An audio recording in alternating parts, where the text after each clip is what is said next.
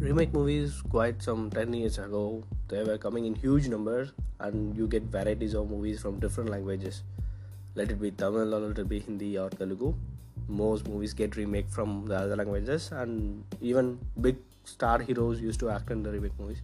And now things are changed, and after COVID, many got access to OTT platform, and even new OTTs got introduced. So people have wide range of or wide set of movies to see, and every movie they are like every good movie they are seeing in their original language.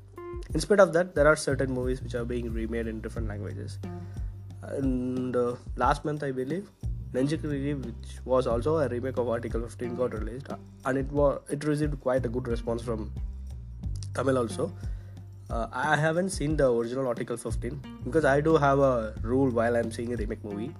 When I get to know the movie is being remade in Tamil, I will just wait for it and I will watch it in Tamil rather than just watching the original, because it is not about just comparing original with that of a remake version, because it will ruin the taste. That is what I feel, which is why I waited and watched the Nenjikiri, and it was quite good. It was really appreciated, the dialogues and the performance as in some real characters. Similarly, this week one more remake movie from Hindi got released, which is Baadhai, and this movie is having a steady run, is what I can say, because when I watched this movie, I went on weekday, the two night show. I could see the hall is filled with some 40% of audience, which is highly appreciable for a movie, that too a remake one. So it's quite a surprise for me.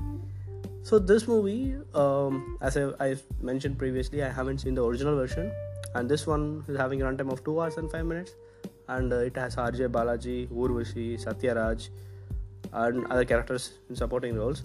So mainly the movie revolves around Satyaraj and Urvashi. The character, like the performance of the characters, were very good. As you know, they are legendary actors. Both Satyaraj and Urvashi, they are in the field for a longer time, and this movie, it's like a feather to the cap. The performance of the characters were very well established, and it was quite it's been a long time since I saw Satyaraj acting in this kind of version. He used to act this kind of roles over 90s or 80s, but now things are changed and he takes up mainly the intense role. But this movie, he did the humor version of him, and it quietly fit the character very nice. And even Urvashi ma'am, her character was also written in a good way, and her acting was also fabulous. It was so good. And there is one more character, I think Lalita is the name, who plays as Satyaraj's mom. She also acted very nice in this movie. The movie, it's like the movie when you are eating ice cream, they used to put a sprinkles, right? Similarly, there are laughs here and there in the movie, and the emotional part, dialogues, these made the movie make you feel the feel good emotion which you used to see in this kind of movies. So mainly it also has songs which are not quite pleasing, but I think it was having two songs, out of which one was funny, that was quite enjoyable, and the other one was like, okay. The movie has other characters, as in was referring to the heroine Aparna Balamurali. She is the pair for RJ Balaji. So this movie is been directed by RJ Balaji and NJ Saravanan, the same team which directed Mukkuthi Amman.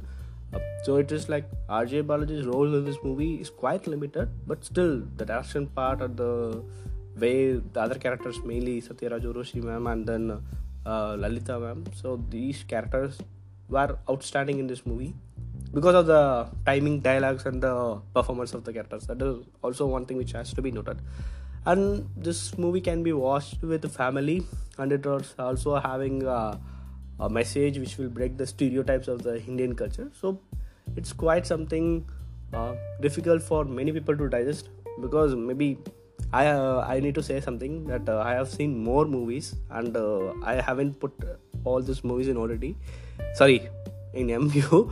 So I was planning to gradually put those movies in Mview. So out of which the next movie which I will be talking after this Veetla vishesham will also have a stereotype breaking kind of thing in Indian culture. But that movie Unfortunately didn't do well in box office. It is a Hindi movie. Anyway, I will be talking about this movie in the next podcast. So whereas this movie is concerned, it is a feel good movie. You can watch it with family. You will enjoy it. It's a entertainer. As you know, recent times there were movies with more violence and more blood, so it was very difficult for some audience to fit in a subtle or a feel good movie. So for those audience, this movie will be a surprise, or it will be a good movie for them. And maybe for those who were expecting the violence and blood or action movie, this is not a suitable movie, because this is a totally different genre. So it is like a comedy, humor, feel good movie, and you can watch it with the family.